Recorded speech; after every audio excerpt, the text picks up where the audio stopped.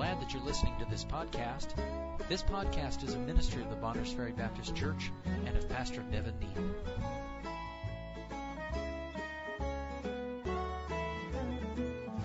Stand with me then, if you would, please. Exodus chapter 17. We'll read the first 7 verses. It says, "And all the congregation of the children of Israel journeyed from the wilderness of Sin, after their journeys according to the commandment of the Lord, and pitched in Rephidim, and there was no water for the people to drink. Wherefore the people did chide with Moses, and said, Give us water, that we may drink. And Moses said unto them, Why chide ye with me? Wherefore do ye tempt the Lord? And the people thirsted there for water, and the people murmured against Moses, and said, Wherefore is this, that thou hast brought us up out of Egypt to kill us, and our children, and our cattle, with thirst? And Moses cried unto the Lord, saying, What shall I do unto this people? They be almost ready to stone me. And the Lord said unto Moses, Go on before the people, and take with thee of the elders of Israel, and thy rod, wherewith thou smotest the river, take in thine hand, and go. Behold, I will stand before thee there upon the rock in Horeb, and thou shalt smite the rock, and there shall come water out of it, and the people, that the people may drink. And Moses did so in the sight of the elders of Israel. And he called the name of the place Massah and Meribah, because of the chiding of the children of Israel, and because they tempted the Lord, saying, Is the Lord among us or not? Now, if you would, to 1 Corinthians chapter 10.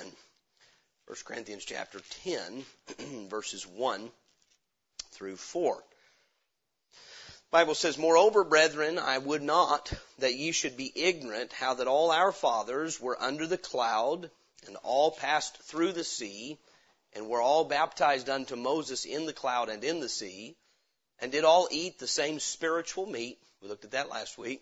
Verse 4, and did all drink the same spiritual drink, for they drank of that spiritual rock that followed them, and that rock was Christ. And it goes on to tell us, but with many of them God was not well pleased, for they were overthrown in the wilderness. We know even among that group there were people who did not truly believe God. But I want us to see in verse 4, he calls this rock in the wilderness a spiritual rock, meaning this rock that we learn about physically has a spiritual application. To us, we see it from the spiritual standpoint, and their drink, their water was spiritual, just like Jesus said, My words are spirit, and they are life, when speaking of his flesh, his broken body, and his shed blood. He never intended us to physically eat him or drink his blood. Even so, here we have a spiritual lesson from this physical rock. Thank you. You may be seated. So this morning, there's no way in this time slot we have this morning to exhaust all that the Bible has to say in referencing the Lord, either Jehovah God of the Old Testament or the Lord Jesus Christ of the New Testament, who's the same as Jehovah of the Old in fleshly form. There are many times there are applications made, and he is referred to as a rock. And so we know that the Lord Jesus is referred to as bread from heaven. And the application for us is, except we receive him by faith into our hearts, like we would receive bread into our bodies, will perish. But the difference is, physical bread you have to eat again. Those who partake of Christ, he abundantly and eternally satisfies. He is the bread of life, John 6 says. And just like that manna came down from heaven, Jesus came down from heaven. Just like the manna was white, our Lord is pure. The manna tasted like honey. Speaking of the sweetness of his character, it was anointed, tastes like it was anointed with oil. Speaking of the Lord Jesus as being filled with the Holy Spirit. So many types of that bread that came from heaven. You couldn't explain how it got there. They saw it and called it, what is it? That's what manna means. And when Jesus came, many did not recognize him, because who is he? Where's he from? What is it? So many types that we saw last week that speak of Christ. Now here today, he is likened to a rock, called that spiritual rock that followed them. I referenced earlier Deuteronomy chapter 32 verse 4, and this is speaking of the Lord, and I'm just going to read it. You don't have to turn there, but Deuteronomy 32, saying of the Lord, calls him here in Deuteronomy 32 a rock. He said, or the rock. He is the rock. His work is perfect, for all his ways are judgment, a God of truth and without iniquity, just and right is he. Once we get into the New Testament, we'll see some things right here in our text in Exodus 17 that show us a likeness to the Lord Jesus Christ. But once we get into the New Testament, the Lord is referred to as a rock from many different aspects. If I said to you today, we're going to build a house on a rock, I think you would say, that's wonderful. If I said yesterday one of our children was standing under a crane and it dropped a 1-ton stone on them, you would say, that's horrible. It all depends on your approach to that great rock as to how it's going to affect you. And so it is with the Lord Jesus Christ. So I want to give you 4 things this morning that I believe the Lord has for us that we see in comparison. We look at the Lord Jesus Christ and who He is in Scripture, why He is referred to as a rock, and as we see Him as that spiritual rock, what it tells us about Him. So if we're there in Exodus 17, let's look again in verses 6 and 7. We heard how the people complained. That reminds us again, by the way, God did not provide this rock because the people deserved it. Can we all agree on that? If we were God, if you are up to speed on where this is at in the context of Israel's history, God has done one miracle after another for them, and as soon as the miracle is done and hardship comes, they question whether God is even there. We don't even know if God is with us. There was a cloud by day, a pillar of fire by night, and yet they're wondering, is God with us? God had parted the Red Sea for them. God had put 10 plagues on Egypt for them. Many times we think, man, if I lived in the Bible days, I wouldn't have any difficulty trusting God. I mean, the Bible days, they got like signs and wonders. They got to watch the plagues, and you realize God still is working by His own power today, and it's all around us. And we do the same thing with the work of God today that they did back then. We find ways to explain it away. Well, maybe it was this. Or, better yet, in the moment of adversity, all we can think about is our adversity. Now, God allowed, the Bible makes it very clear, I believe the 78th Psalm, God allowed numbers of difficult things to happen to the children of Israel in the wilderness to prove them, to test them, to see if they would trust Him or not. And the fact of the matter is, they flunked. They failed miserably. And one of the things we come out of the Old Testament with is this: you can give mankind perfect promises, perfect law, and all the power he needs, and he still will sin. God used the Old Testament to prove that man is utterly sinful, and outside of God saving him, there's no hope for him. Because God gave the nation of Israel everything a nation should need to be a great success. And yet they turned to idols. You can look at the United States of America. If any nation should love God, it should be ours. But we hate Him more by the day as a nation. Not every person in the nation, but as a nation. Makes no sense, does it? The fact this nation exists and has had the great success it has is nothing short than a miracle from God. God's been very gracious and merciful to us. And so what we see here is in their failings, it ought to come clear to us, man is utterly sinful. God has done everything that needs to be done on His part. But what I want us to see is that God does do everything He's promised to do, whether man deserves it or not. That's called God's grace. So here they are, grumbling and complaining, accusing Moses of trying to kill them. And Moses says, look, your problem is not with me, it's with God. And they're saying, well, we don't know if God is here or not. So we're going to turn to you, Moses. And so then, of course, the Lord intervenes. But what we find in His provision of this rock that had water in it, God had the rock smitten, and out of that came water. In Numbers chapter 20, we'll read of it again, when on the second occasion, years and years later, they were chiding again, grumbling for no water, and God told Moses, speak to the rock. And of course, you know, most likely you know that Moses disobeyed and smote the rock twice. Nonetheless, all he needed to do is speak to it, and it would produce water again. But the point would be this: God did not provide for their thirst because they were deserving or worthy of God's provision. God did not send Jesus Christ into this world because man finally elevated Him to Himself to a point where God says, well, now man's worth saving. Now I see a spark of divinity in him. He's doing his best. Some will say something like this: God's grace kicks in when you've done your best. Now that's false teaching, by the way. But they'll say, you do all you can do and God's grace will make up the rest. My Bible tells me, Romans 5 verse 8, but God commendeth His love toward us, in that while we were yet sinners, Christ died for us. And that's what we see here. The people were sinning against God, murmured and complained, and yet God provided a means of physical salvation, just like He's provided for us a means of a greater salvation, spiritual salvation in Christ. And so then, the first thing we see in the rock is what it did for the people. God gave this rock, and in this, we find that at the rock, verses 6 and 7, you find God Himself was present. That's why it's referred to as that spiritual rock. The Bible says, verse 6, behold, I will stand before thee there upon the rock in Horeb, And thou shalt smite the rock, and there shall come water out of it, that the people may drink. And Moses did so in the sight of the elders of Israel. And he called the name of the place Massah and Meribah, because of the chiding of the children of Israel, and because they tempted the Lord, saying, is the Lord among us or not? So what was the question, verse 7? Is the Lord among us or not? And what did God tell Moses? He said, when you go to the rock, I will go before you, and I'll stand before thee there upon the rock. That rock is where the presence of God was in that moment. That tells us of Jesus Christ. So the rock here is the fullness of God's presence. Is that not who Jesus is? He is the fullness, according to Colossians 2 verse 9, he is the fullness of the Godhead bodily. The Bible tells us that in John chapter 1, verse 1, in the beginning was the Word, and the Word was with God, and the Word was God. The same was in the beginning with God. All things were made by Him, and without Him was not anything made that was made. There in John 1 through 3, verse 14 tells us, and the Word became flesh and dwelt among us, and we beheld His glory, the glory as of the only begotten of the Father, full of grace and truth. And once again, Colossians 2 verse 9 tells us that Jesus is the fullness of the Godhead bodily, meaning He is God expressed in human form. In 1 Timothy 3 verse 16, the Bible says it this way, but without controversy, great is the mystery of godliness. God was manifest in the flesh, justified in the Spirit, believed on the world, preached among the Gentiles, believed on the world, received up into glory. The mystery of godliness, meaning what would it look like if God were man?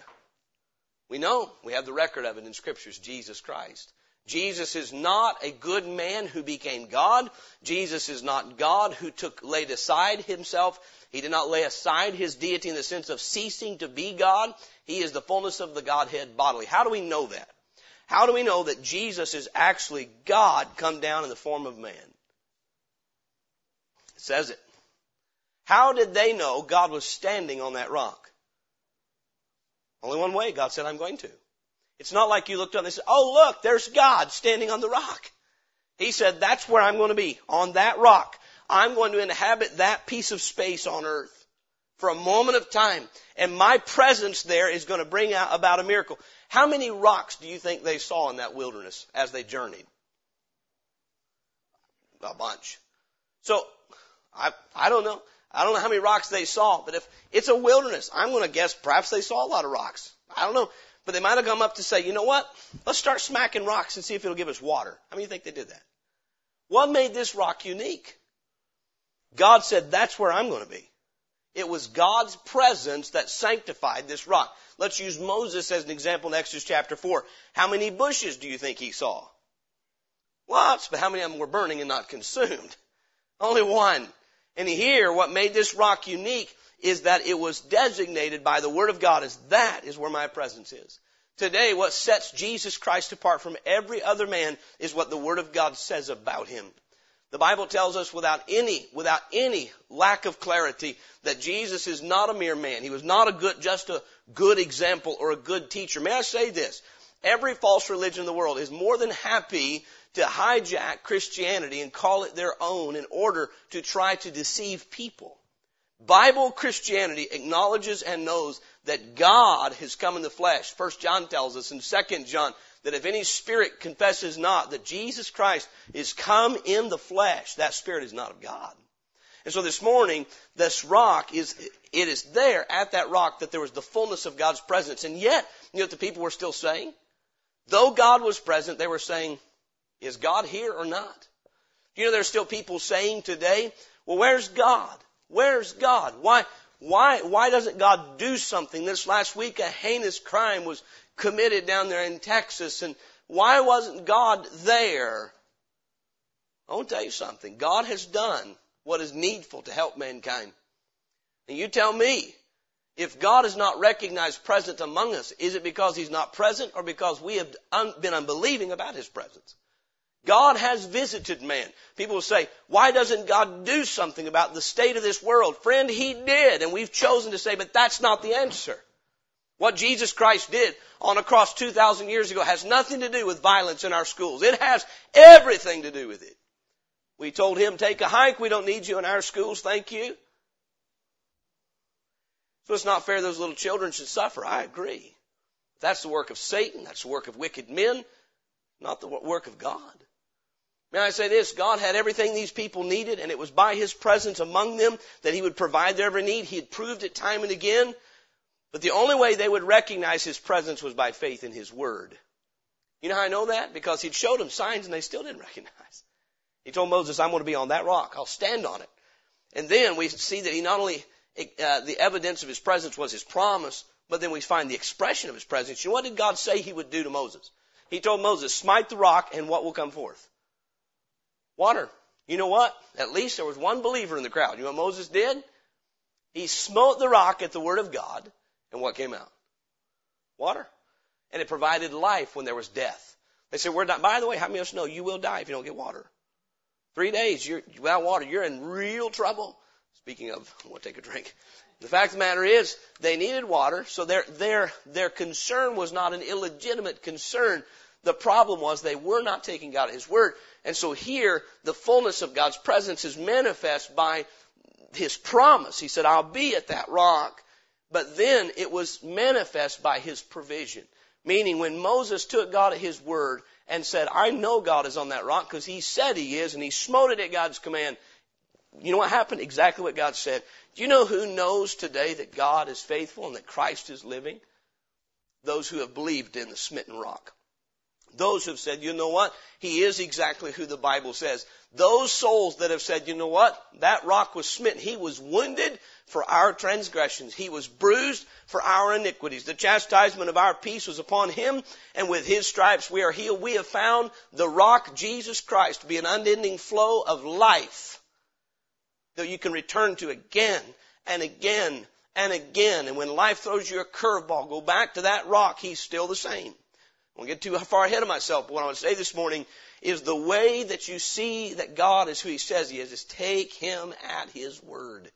I said this in Sunday school, and I cannot overemphasize it. We live in a generation that says we're like the state of Missouri. We are the show me people. If I could see God do something, I would believe Him. Then you'll never trust Him. It's a wicked and a perverse generation that seeketh after a sign. You know what it means to say, God, if you're real, prove it to me? You're tempting God. That's what they did. They said, if you're real, prove it. God said, no, I'll provide for you. But here's what they're doing. That is based on what? Belief or unbelief? And who got water out of the rock? The unbelievers or the believer? He smote that rock and water came out. May I say this?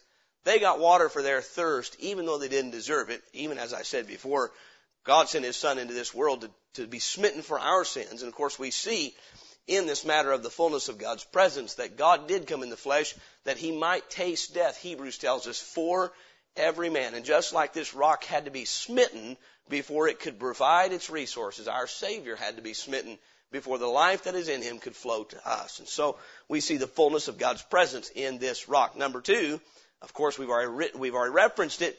He is the fountain. This rock is the fountain of God's provision. Everything God was going to provide for His people as far as this water is concerned, it came out of this rock. There wasn't a stream flowing through the desert. There wasn't a spring coming out of the mountainside. This is a desert place. It's a dry land, meaning what came out of that rock was a miracle.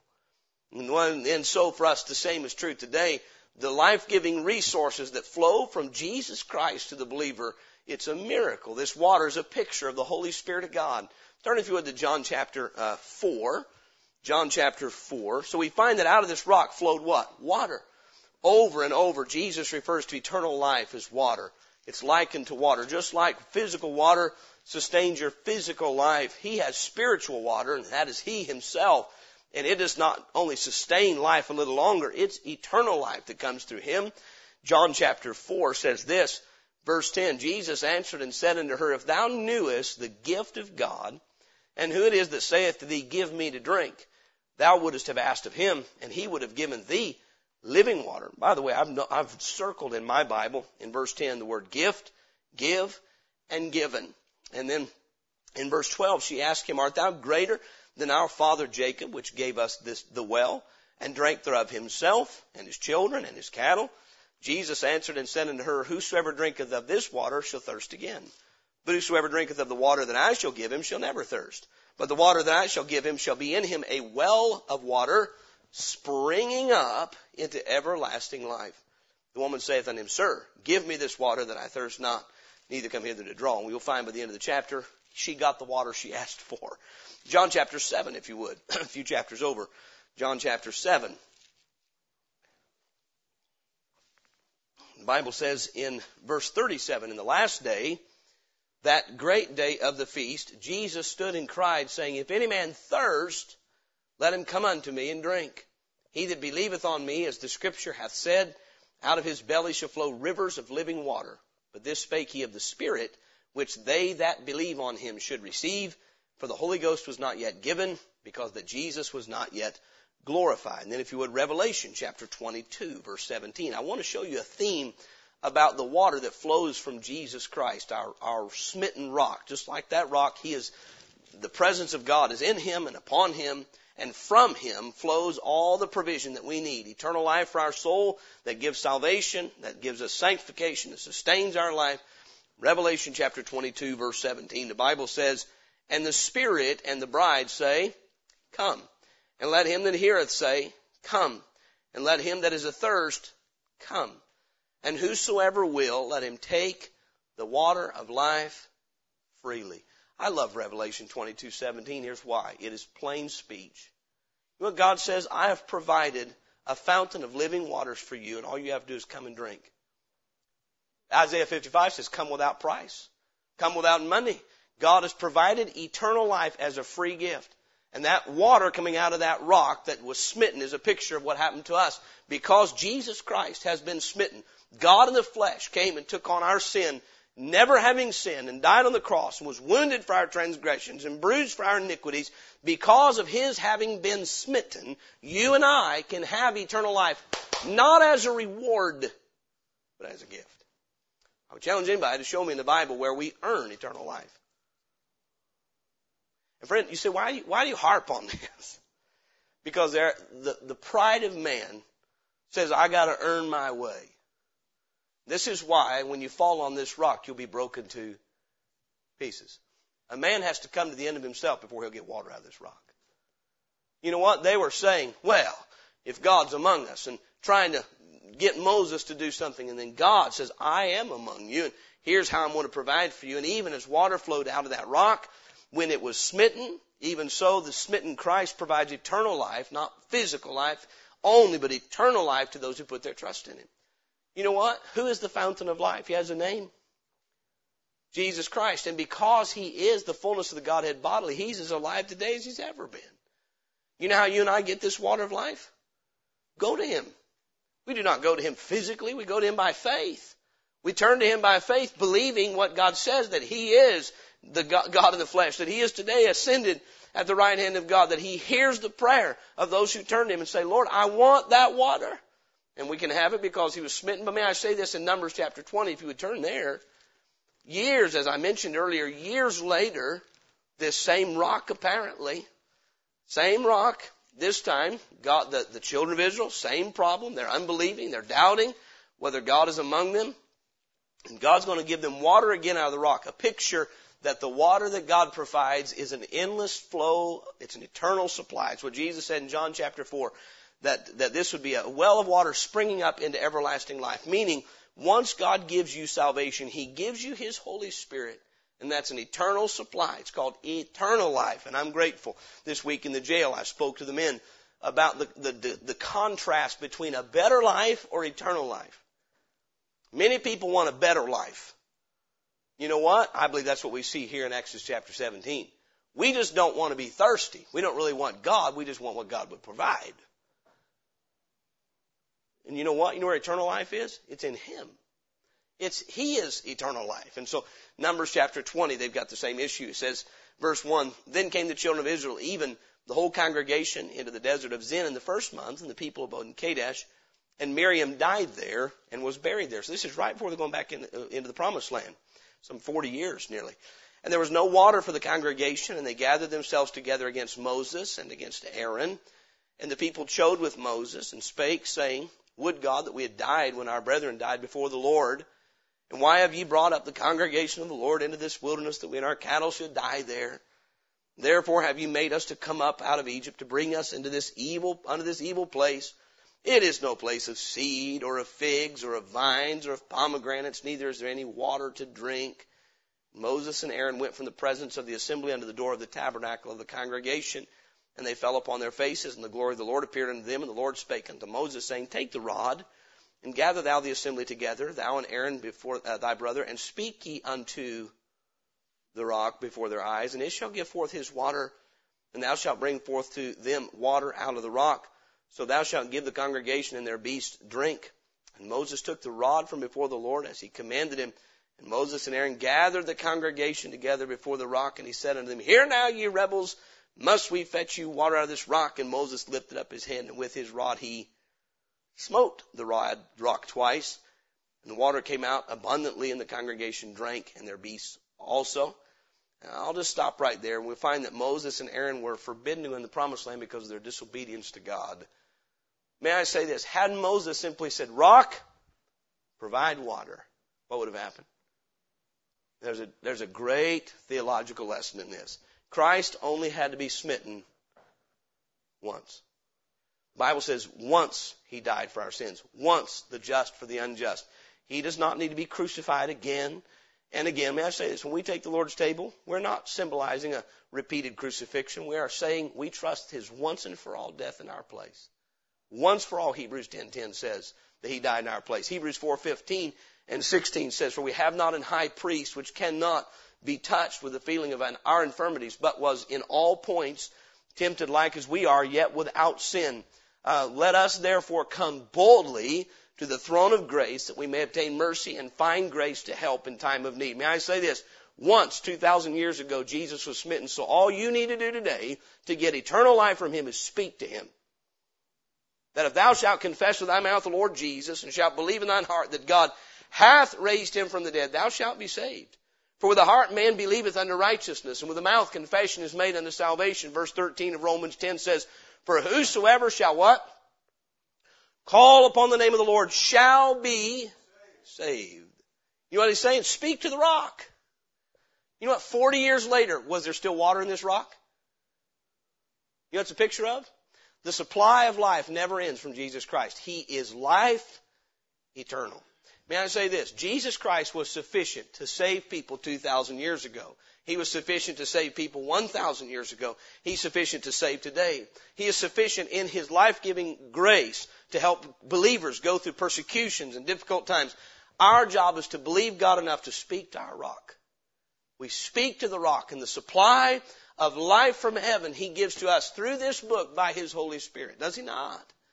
It's an unending supply of life from him. The point is, the life he has is eternal. And Moses got in trouble because he did what? He did what a lot of people do today. They don't believe that the first time was enough. We got to smite it again. No, he was once smitten. Just speak to him. Just speak to him, and he'll grant to you the water of life. Is that not what he said? Whosoever will, let him take the water of life freely. Come and take the water of life freely. So the fullness of God's presence, that's what this rock was. God was there on that rock. The only way you'd know it is because he said so, he promised, and then when he was trusted, you could see his presence expressed, not by him being seen so much, just the rock was all there was, but the water that flowed revealed that God was truly present there, and then that gave them a fountain of provision. This is what our Lord and Savior is to us today. From him is all that we need. All that pertains to life and godliness is found in the person of Jesus Christ. How many believe that he knows every hair in your head this morning? Does he know the temptations you have faced this week and will face the one to come? Does he know your weaknesses? Does he know your strengths? And if he's great enough to pardon your sins, is he not great enough to empower you to live for him? I'm going to reiterate this again and again because it's such a wonderful truth. His death guarantees our forgiveness. His life guarantees our victory. Many times we say, I'm so thankful Jesus died in my place that I may be free from my guilt. Wonderful, but then we still have guilt because we don't walk as we should. We say, well, he saved me and forgave me, but I can't live like I'm supposed to. We need to quit relying on ourselves and rely on him. Speak to the rock. Let us therefore come boldly to the throne of grace that we may obtain what? Mercy and grace to help in time of need. And so the Lord Jesus lives today to supply his life to you. Do you know how the world can see that there's a living God in heaven and that the gospel's not a joke? You and I need to get water from our rock and live by the life-giving flow of His Word. The Holy Spirit is a living person who indwells the believer. It's not a concept. He's a living person. As Christ ascended to heaven, He gave Himself to us in the person, the Holy Spirit of God. You say, why do you say that? Because as a believer this morning, you and I have, if you're saved this morning, you have what you need from God in Christ Jesus. Don't try to find something beyond Christ. There's nothing else. He has all we need for life. That's eternal life and godliness, the life He wants us to live here. And so then He's the fountain of God's provision. Thirdly, because of this, He's the foundation of our persuasion. We've been hammering away on this. Look, if you would, I said we're going to see that Christ is referenced as a rock throughout the Bible. When we get into the New Testament, look at Matthew chapter 7. Matthew chapter 7. So He is the fullness of God's presence. That's what this rock speaks of. He is the fountain of God's provision. Everything God has for us is in the person of Jesus Christ and flows from God through Him to us. There's one God and one mediator between God and men, the man Christ Jesus. Thirdly, He is therefore the foundation of our persuasion. That's the truth for the individual, and it's truth for the church. Matthew chapter 7, speaking of the individual, Matthew chapter 7, we know this text well. The Lord Jesus has given many words in the Sermon on the Mount, Matthew chapter 5, 6, and 7. He comes to verse 24. He says, therefore, whosoever heareth these sayings of mine and doeth them, I will liken him unto a wise man which built his house upon a rock. And the rain descended, and the floods came, and the winds blew, and beat upon that house, and it fell not, for it was founded upon a rock. And everyone that heareth these sayings of mine and doeth them not shall be likened unto a foolish man which built his house upon the sand. And the rain descended, and the floods came, and the winds blew, and beat upon that house, and it fell, and great was the fall of it. And it came to pass when Jesus had ended these sayings, the people were astonished at His doctrine, for He taught them as one having authority and not as the scribes. 1 Corinthians chapter 3 tells us this. 1 Corinthians chapter 3, Paul speaking of building a church, building the Corinthian church. He talks about they were like a vineyard. Here the church is like a building. And he says in 1 Corinthians chapter 3, verse 11, for other foundation can no man lay than that is laid, which is Jesus Christ. Now if any man build upon this foundation, that foundation of stone, gold, silver, precious stones, wood, hay, stubble, every man's work shall be made manifest, for the day shall declare it, because it shall be revealed by fire, and the fire shall try every man's work of what sort it is, so on and so forth. I just want to point out these two texts of Scripture where we find the Lord Jesus Christ and specifically His Word. He is the rock, meaning He is the fullness of God's presence, as we saw in Exodus 17. He is the rock. He is the fountain of God's provision. But He's the foundation of our persuasion. We fix what we believe on what He says, not what we feel. We fix what we believe on what He says, not what the education community says. We fix what we believe on what He says, not on our intellectual reasoning. The foundation of our persuasion is on the Word of God. I can tell you this morning. The primary reason I believe without equivocation there is a place called heaven where souls depart and go and dwell with God is because Jesus said so. The greatest evidence I have, it's not a book that somebody's written, it's the book that's been given, the Word of God. The reason I believe there's a place called hell where the worm dieth not and the fire is not quenched is because He said so. The reason I believe He's returning and coming again to set up His kingdom on this earth is He said so. Amen? I appreciate the signs we see in the times, and I understand it points us back to the Bible. But you know why you and I can know beyond a shadow of a doubt that He's coming again? He said so. And if I go, I will come again. That where I am, there you may be also. Somebody took me to task a few weeks ago and said, you really believe there's mansions in heaven? Your Bible's wrong. It ought to say rooms. Nope. It should be mansions because that's what it says. Somebody told me recently, you're just too simple. You need to think a little differently. I just believe we ought to build our faith on what He says, not on what we feel. Amen? You know what? If we'll do that, here's the nice thing. What He says is the same thing He said 2,000 years ago. You realize that Jesus said that the root problem of man is not what's on the outside of him entering in, but what's on the inside of him coming out. His Word is eternal. You realize that still stands true today. I love asking the men that are incarcerated something like this. Would you say that methamphetamine is evil? Oh, yes. So not really. It's just a lot of natural substances put together to create something that has an evil impact. I'll tell you what's evil. Men who would concoct such a thing. Amen? You know what? Alcohol in itself is not evil. I'll tell you what's evil is a man that would chug it down his throat. That's what's evil. Somebody would be foolish enough to pour it inside his body when it would run your car if you'd let it. How many of you go down to the gas pump today and just open up? Men do it every day. Just packaged in a pretty bottle. Has the same effect on them, ruins their minds and their bodies. But you know what's evil? Not that substance so much. Men who've done evil things with it. You say, why are you saying this? Because Jesus said 2,000 years ago, not what goeth in the man defileth him, but what comes out. Because it's what's in the heart that defiles the man. And you know what? I find 2,000 years later, that word hasn't budged, hasn't moved. He said, heaven and earth shall pass away, but my words shall not pass away. The most relevant content I find in the day in which I live is not what I read on Facebook. It's not what I read on somebody's website. It's what I read in the pages of this book. Nothing brings my world to light more than what's right in this book. You know why? Because it's a rock. It doesn't change. God's definition of sin hasn't changed. God's way of salvation hasn't changed. God's solution for man's problem hasn't changed. It's still Jesus Christ. You know why? Because He is unchanging and unmovable. Hebrews 13 verse 8 says, Jesus Christ, the same yesterday and today and forever. You see that portrayed between Exodus 17 and Numbers 20. When God told Moses, smite the rock, what came out? Water. When God told Moses, speak to the rock, and he smote it in disobedience, what came out? You know what that's a symbol of? Moses, you changed, but I've not. You sinned and disbelieved, but your unbelief is not going to overcome my grace and my faithfulness. Men today, you know what? Men can deny God. And they do. But that doesn't change who God is. He is unchanged by all that goes on around. We need this morning. It's why our belief in Jesus Christ in Hebrews chapter 6 is called an anchor of the soul, both sure and steadfast. If you and I are going to anchor our soul on what the culture thinks, you're going to be on shifting sand. If you and I anchor our soul on how we feel, we're on shifting sand. If we're going to anchor our soul on man's philosophy, we're on shifting sand. But if you'll anchor your soul on the person of Jesus Christ, He's eternal. You know what? How many of you have changed extremely in the last 2 days? No, it takes a few years to change, right? You know what a couple thousand years is to the Lord? A couple of days, and He told the sons of Jacob, I change not. Therefore, ye sons of Jacob are not consumed.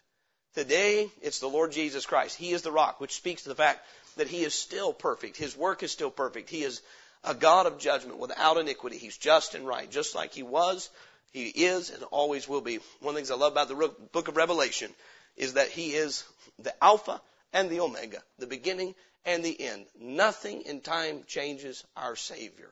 Our times have changed. Can we all agree?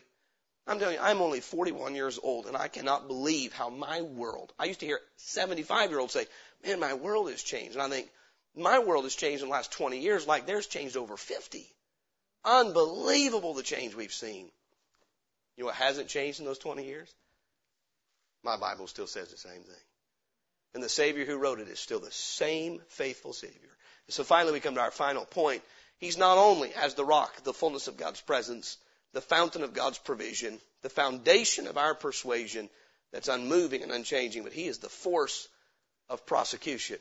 When He returns, He's coming back as a stone carved out of a mountain without hands. Daniel chapter 2, if you would. Daniel chapter 2. This is other reference to the Lord Jesus as a stone or a rock. And this, of course, to His kingdom, His coming kingdom. You read about it in Revelation 19. He'll come and rule with a rod of iron. Daniel chapter 2. We remember the image Nebuchadnezzar would end up building in chapter 3. He had a vision of this in chapter 2. And the book of Daniel is so intriguing. We've been there a number of times in devotions at home recently, looking at some folks that stood for the Lord. But in Daniel chapter 2, there's this image, and it's got a head of gold. And you know how it works. It starts with a head of gold and moves down, and the metals become less precious until you get to the toes, and they are iron mingled with clay. By the way, that's where we're living when it comes to human government, in that those 2 feet on Daniel's image. I believe that, prophetically speaking. But here's the wonderful thing. Here's this beautiful image, tall with a head of gold and all these things, feet with clay mixed with iron. And then in Daniel chapter 2, verse 45, earlier in the chapter, Daniel had seen a stone carved out of the mountain without hands. And it rolled down and destroyed that image. Every part of that image represents the kingdoms of men. So you can study that, and you can find the Babylonian Empire, and you can find the Grecian Empire, and you can find the Roman Empire, and then you can really find democracy in our day and how that is very much represented in that clay mingled with iron. I believe you can see how the government of our day correlates with that. And so we see how man has governed through monarchies down to different rules. And so here's this man governing himself. And in Daniel 2:45, he says, verse 44, and in the days of these kings shall the God of heaven set up a kingdom which shall never be destroyed, and the kingdom shall not be left to other people, but it shall break in pieces and consume all these kingdoms, and it shall stand forever. And I got a question. Has that verse been fully fulfilled yet? Has his kingdom destroyed all the other kingdoms yet? No. Recent news should tell us that's not happening yet. Okay, verse 45. For as much as thou sawest that the stone was cut out of the mountain without hands, is a miracle, and that it broke in pieces the iron, the brass, the clay, the silver, and the gold. The great God hath made known to the king what shall come to pass hereafter, and the dream is certain, and the interpretation thereof sure. Now if you go to Matthew chapter 21. Matthew chapter 21. We're talking about Jesus Christ, the stone. He is that spiritual rock. And so as such, he is the fullness of God's presence, as it was in Exodus 16. He's the fountain of God's provision. He is the foundation of our persuasion. But he is to those who reject him a stone that will grind them to powder, including the individual and the kingdoms of this world. Matthew chapter 21, verse 42. The Bible says, saying, what think ye of Christ? Whose son is he? They say unto him, I'm in the wrong place. It's Matthew 22. Forgive me. Matthew 21, beginning verse 42. Jesus saith unto them, did you never read in the scriptures, the stone which the builders rejected, the same has become the head of the corner? This is the Lord's doing. It is marvelous in our eyes. So the stone being Jesus, which the Jewish leadership rejected. So you think of building the physical temple. And someone says, if we're going to build the physical temple, we need a cornerstone so that we can have it square, so it can be built correctly. And someone says, what about this one? The builder said, nah, too plain. We don't want that one. The stone which the builders rejected. The Jewish leadership, the Gentile leadership rejected Christ. He said the same has become the head of the corner. Back to Matthew 21, verse 43. Therefore I say unto you, the kingdom of God shall be taken from you and given to a nation bringing forth the fruits thereof. That's speaking about the gospel going to the Gentiles. And whosoever shall fall on this stone shall be broken. But on whomsoever it shall fall, it will grind him to powder. We find the same statement made in Luke in chapter 20, verse 18. First Peter references Jesus being the chief cornerstone, that he's the stone that the builders rejected. So what does this mean? Those who fall on this stone will be broken to pieces, and on whomsoever it shall fall, it will grind him to powder. May I say this? Everyone must deal with Jesus Christ. He says, you're either for me or against me. And if you're for him, what that broken to pieces, you can read about Romans chapter 6. If we believe on Christ, our old man must be crucified with him. We must acknowledge, I am not worthy of life. I'm worthy of the death that he died on the cross. I accept his death. And in so falling on him as that stone, we are broken to pieces and resurrected into new life. Except a corn of wheat fall on the ground, it'll perish. That was speaking of Jesus himself. It did, and it brought forth life. Even so, the believer falls on that stone, broken to pieces, and you receive life from him. But on whomsoever the stone falls, it will do what? Grind him to powder. I'm going to tell you what faith in Christ will do. You know what broken to pieces is in the Bible? It's called contrition. Contrition. It's what it means to be broken. Meaning I no longer defend myself. Broken to pieces is repentance and faith. So much so. But on whomsoever it falls will grind him to powder. You know what Jesus is here? He is the force of prosecution. Look at Revelation 19. Revelation 19. For those who will not come to him as the fullness of God's presence. For those who will not come to him as the fountain of God's provision. For those who will not build their faith on him as the foundation of our persuasion. They'll only know him as the force of prosecution of God's wrath and judgment. Revelation chapter 19. The Bible says, speaking of the Lord Jesus coming to execute judgment, to institute and implement his kingdom here on this earth. The Bible says in, let me see where I want to begin. Verse 10, and I fell at his feet to worship him, and he said unto me, see thou do it not, I am thy fellow servant. This is an angel speaking to John. And of thy brethren that have the testimony of Jesus, worship God, for the testimony of Jesus is the spirit of prophecy. And I saw heaven open, and behold, a white horse, and he that sat upon him was called Faithful and True, and in righteousness he doth judge and make war. His eyes were as a flame of fire, and on his head were many crowns. And he had a name written that no man knew but he himself, and he was clothed with a vesture dipped in blood, and his name is called the Word of God. And the armies which were in heaven followed him upon white horses, clothed in fine linen, white and clean. And out of his mouth goeth a sharp sword, that with it he should smite the nations, and he shall rule them with a rod of iron, and he treadeth the winepress of the fierceness and wrath of Almighty God. And he hath on his vesture and on his thigh a name written, King of Kings and Lord of Lords. You know what? All that this world has done in rebellion against Jesus Christ hasn't changed him. He's still coming back as a conquering king. And here's the final way we see him, as a stone. You know what? If I this morning said, you know what? I don't believe that wall is more powerful than me, so I'm going to prove it to you by running through it as hard and as fast as I can. Will I change the wall, or will the wall change me? Yeah, it's going to change me. I'm just going to make a mess. Somebody's going to have to clean up later. There are those that say, I defy Jesus Christ. I don't believe what the Bible says. I believe it's a fairy tale. It's a myth. He's going to grind them to powder someday. You say, why not now? Because he's long-suffering, not willing that any should perish, but that all should come to repentance. 2 Peter 3:9. Go now, if you would, finally, John 3:36. John 3:36. We need a fresh glimpse of who Jesus really is, do we not? A fresh glimpse. He is the stone which the builders rejected. He is that spiritual rock in the wilderness where God's presence was fully, and Jesus Christ is still the fullness of God's presence. He is still the fountain of God's provision. He is still the foundation upon which we can build our faith. But again, if we reject that, he will only be known as our prosecutor. John chapter 3, verse 36. He that believeth on the Son hath everlasting life. And he that believeth not the Son shall not see life, but the wrath of God abideth on him. You know what? God has provided someone who's unchanging, who has eternal life for those who believe on him. Let me ask you this. Is there anything glamorous about a rock? No. Nothing glamorous. It would have fit the setting they were in. Jesus did not come in glamour. Today he is in glory. He came in humility. And so many people have stumbled over him because of his humility. A rock? Really? Yes, a rock. He's unchanging. He's unmoving. And he is the everlasting source of eternal life. But if we reject him, he'll be the end of ourselves. Amen? There's no greater crime than to reject the provision God has made to save us from our sins. This morning, if you're a believer, friend, this ought to strengthen our faith in him. So you know what? I'm going to build my life on his word and that alone. I'm going to remember that all my provision comes from him.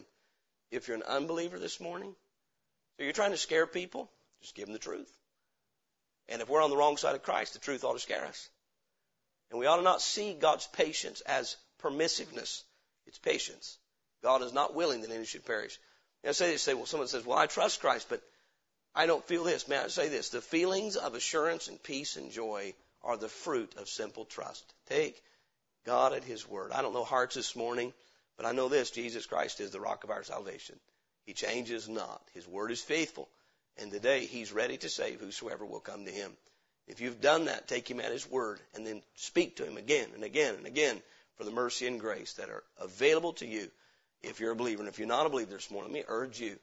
God sent a preacher, sent you here to hear a message to remind you, you will respond to Christ. And how you respond will be what determines what takes place with you in eternity.